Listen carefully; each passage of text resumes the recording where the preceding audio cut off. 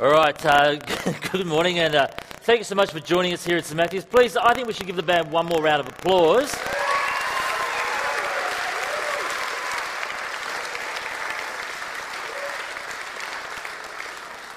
Just so they'll come back. They will be coming back, and they're going to finish with a great medley, and they are going to slay it, so stick around for that. As Dave said, my name's Scott. I'm one of the ministers here at St Matthews. It is exceedingly delightful to be with you in church this morning. Thanks so much for joining us for our special Jazz Festival edition of church here at St Matthews. Now, I've got a few quick announcements for us all, and then we're going to think briefly about this idea of soul. Firstly, when you came in, you would have jazzed church or church to jazz, and we're kind of celebrating some of the great soul hits this weekend today. I'm not even sure if you're allowed to sing soul at jazz, but it's so much fun we thought we'd do it anyway. I wonder how you would describe soul music. I mean, you sort of know it when you hear it, don't you? But how would you define it? Where did it come from? Soul emerged in the United States in the late 50s and 60s, really out of the gospel music revival, with all its kind of unambiguously religious themes about Jesus and God and salvation and the hope of delivery from earthly trials. But at that time there was a commercial boom going on, something that was called race music. And what that meant was radio channels, record labels, studios run by African-American entrepreneurs, allowing African-American musicians to create music for African-American ears. And so soul music became popular for black kids to kind of listen to and dance to. And later on, of course, white kids to listen to and dance to as well, when everybody had Motown or Atlantic labeled records spinning on their record players. But at that same time, the civil rights movement became bigger and bigger, and it was staging bigger demonstrations. And then soul became more than just party music for black kids. It became a rallying cry for the whole movement, kind of a soundtrack to the progress of the civil rights cause. And so soul music was born, really thanks to the generation of post-war musicians who essentially turned gospel music into a secular form of art. Many of you will know the great Otis Redding. He sang that song, Sitting on the Dock of the Bay. You know it? You know it, right? This is what he said about soul. Soul music arose out of the black experience in America through the transmutation, that's just a fancy word for change, the transmutation of gospel and rhythm and blues into a form of funky, secular testifying. What he's saying is at the heart of soul, there was an exchange from the gospel to the secular, an exchange from the religious to the political. Now, Ray Charles, he's thought to be the artist who first made soul popular. James Brown, he is known as the godfather of soul. But actually, you can see this exchange most clearly in the music of Sam Cooke, who along with Jackie Wilson was really one of the forefathers of soul. In the 1950s, Sam Cooke, along with his band, which was called the Soul Stirrers, had obviously religious songs like Be With Me, Jesus, and Touch the Hem of His Garment. And then he crossed over into secular songs like Twisting the Night Away and Cupid. And the exchange was complete with the release of his 1964 hit, A Change Is Gonna Come, which was inspired by a true life event in which he and his band were turned away from a whites-only motel in Louisiana. And he felt compelled to write a song that spoke to his struggle. But the song became an anthem to the whole civil rights movement. What I'm saying is at the heart of soul there was this exchange from kind of gospel to the secular, even to the sexy, the case of James Brown, from the religious to the mainstream to the political. Why do they call it soul music, do you reckon? I think it's because that rhythm and that beat and those raspy vocals, it's more than catchy, isn't it? There's something kind of primitive about it, and it attaches to your bones. That's why you can't help but tap your feet. And it surges through your arteries, and it just connects with you at that essential deep level, because that's what your soul is. It's your essential life. Once you strip back everything you own, and once you strip back everything you've done, even your physical body, What's left is your soul. It's the essential, real life that we possess. And seeing as we're in church, I just want to kind of do the reverse of that music, of soul music, and go back to think about the religious, to think about the gospel, because Jesus said two very famous sentences about the soul. In the midway of Mark's gospel, midway point in the New Testament, Jesus says these things. He says, "What good is it for someone to gain the whole world, yet forfeit their soul? Or what can anyone give in exchange for their soul?" Two pretty important questions to ask, aren't they? What's the point of having it all but losing yourself in the process?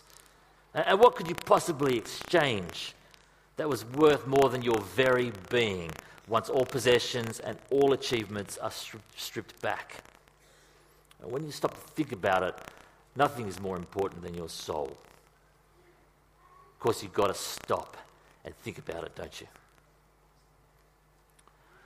Big news this week was the news that Brad and Angelina were splitting up after 12 years of being together. I know if you're a Swans fan, you think it was something else, but that's the real news this week, right? 12 years of being together, including 2 years of marriage and 6 children. And what the celebrity gossip magazines have been trading on for years, you know, the potential breakup of Hollywood's power couple, has become reality. And Brad and Angelina are parting ways, acrimoniously it would seem, which is sad. But moments like those give us pause to stop and think. And you realise that you can gain the whole world, you know, wealth, power, beauty, fame, and still somehow kind of lose. One prominent social commentator looked on the dissolution of this relationship, and she questioned what she called the world's most rapidly growing belief system that she called selfism. She says selfism makes us the place of worship, the idols, the gods, the prophets, and the disciples, and it's led millions, if not billions, to ignore fundamental human necessities like sharing and kindness and increased social and economic disparity. At the same time, its practitioners are registering the highest rates of anxiety ever recorded. And she says, could this be the chance, the dissolution of this relationship, could this be the chance to stop the world's growing greed? Will we seize this opportunity to make a change, she wonders. Well, this is what she says. I think not. We will probably decide that the mistake Brad and Angelina made was they had too much wealth, power, beauty, and fame. And their problem was they just didn't get their proportions right. Does make you think, doesn't it, in an age where many of us like to think of ourselves as spiritual, even if we're not interested in religion per se. Those two questions from Jesus, what good is it to gain the whole world and lose your soul? Or what can anyone give in exchange for your soul? It's penetrating and resonating. What we need to understand is that Jesus is not suggesting just a simple review of our lives so we get our proportions right. And he's not even saying we should give due attention to the spiritual side of life in a vague or generic kind of way. He's making a very specific appeal to his first disciples and all who would be his disciples thereafter to follow him wholeheartedly. In his own words, just a few sentences earlier in the same conversation, to deny themselves, to take up their own crosses, and to follow him. So just let me track the logic for you. Nothing is worth exchanging at the cost of your soul. Agreed. There's no value in gaining the whole world, wealth, fame, power, beauty, or whatever it is for you, and yet forfeit or lose your soul. Jesus says, if you want to save it, if you want to save your essential life, then you don't just work on balance and getting your proportions right or invest in spirituality generally. He says, deny yourself and follow Jesus wholeheartedly. That's the way his logic works. But I've got 2 questions about that, and you might have them as well. Why would I do that? Why would I follow him wholeheartedly? Among all the competing claims on offer, why would I listen to Jesus, especially when it seems to be focused on him rather than me? Second question, how exactly do I do that? Well, that first question, the why question, is simple, really. It brings life. Not only now, but into eternity. And let me say, very few people make credible claims that big about our souls. In just the sentence before those two questions, Jesus says, whoever wants to save his life, the word for life and soul, it's the same word, will lose it, but whoever loses his life for me will save it. And he's not talking about martyrdom there. He's just saying that if we focus our lives, all our lives, selfism, as that social commentator called it, the globe's most rapidly growing belief system, then this life is all we have and we lose it for all eternity and probably before then. But if we focus our lives on Jesus, that is, lose our life for him, follow him, deny ourselves, lots of ways of describing it, then we will save it, by which he means we will have an earthly life that is filled with purpose and in relationship and right standing with God and others, which is our design, and we will have a perfect eternity to look forward to.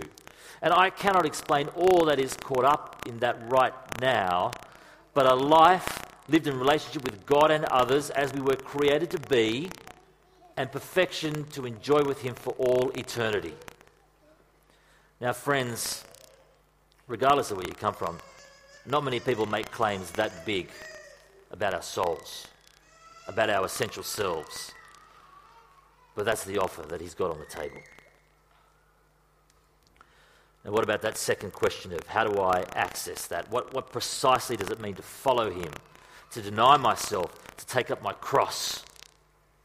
Well, as it turns out, that also happens by an exchange. Just like we were talking about before when soul music changed the religious flavour of gospel into funky, secular testifying. It involves an exchange. A whole bunch of exchanges, actually, so let me run through them quickly.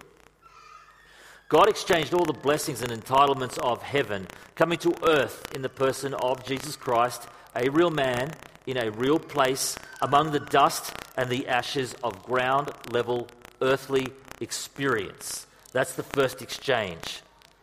Though he lived a perfect life, that is without outward transgression or inward offence to either God or mankind, he was executed on a Roman cross. In other words, he exchanged his perfect life for a criminal's death. And whilst this looked like the ultimate injustice, it was actually God's plan of exchange in which Jesus might take the punishment that was due for all our offences, both inwards and outwards, to both God and mankind, upon himself, so that we might be considered forgiven, a slate wiped clean. Nobody's perfect, right?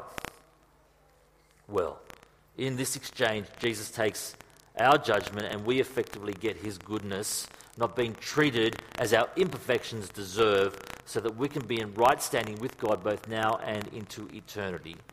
And then finally, to access that forgiveness, that clean slate, that right standing, that right relationship with God and the hope of heaven, we exchange hope and trust in ourselves, living life for ourselves, following ourselves, to trusting in Christ and living life with him and following him and his word and his will for our lives.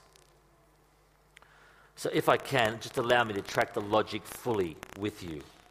Nothing is worth exchanging at the cost of your soul. No value in gaining the whole world and yet forfeiting your essential self. But if you want to save your soul, your essential life, you should deny yourself and follow Jesus wholeheartedly. You would only do that because he offers us essential life, not just now, but into eternity. And it's only possible because of that series of exchanges in which God exchanges the glory of heaven to walk among us in the person of Jesus, where Jesus exchanges his perfect life for a criminal's death, and in so doing exchanges his goodness for our imperfections and offences, so that he bears the punishment for us and we are forgiven. And finally, we access that forgiveness, that relationship, that hope by exchanging trust and devotion in ourselves with trust and devotion to him. Now that's how it works. And I should say, he not only died according to the predictions and plan of God, but he rose again to new life, never to die again, according to hundreds of eyewitnesses. so that he backs up that offer, not just with an even bigger proof, but by paving the way to new life himself by rising from the dead. And I'm really just saying that he's good to follow through on the offer. Jesus says that nothing is worth exchanging for your soul, but you can only save it and gain life now and into eternity by exchanging your trust and your devotion from yourself onto him. Now, you might have just walked in through those doors off the Corso because you heard some cool music. You might be interested. You might want to find out more. I would say find out more. Maybe all you want to do is just write on a Connect card, tell me more. Maybe you want to take a free copy of the Essential Jesus book on your way out and you can sneak it into your handbag. Maybe you come along to our soul course. You sign up for that, or maybe you just come back next week or any Sunday. Well, you should do that. Some of you, though, you might have walked in and you think today, actually, I think God is doing business with my soul. And if that's you, I can just commend coming and talking with someone down the front. Feel free to talk to me or Dave, who's on lead vocals. Maybe talk to the person you came with.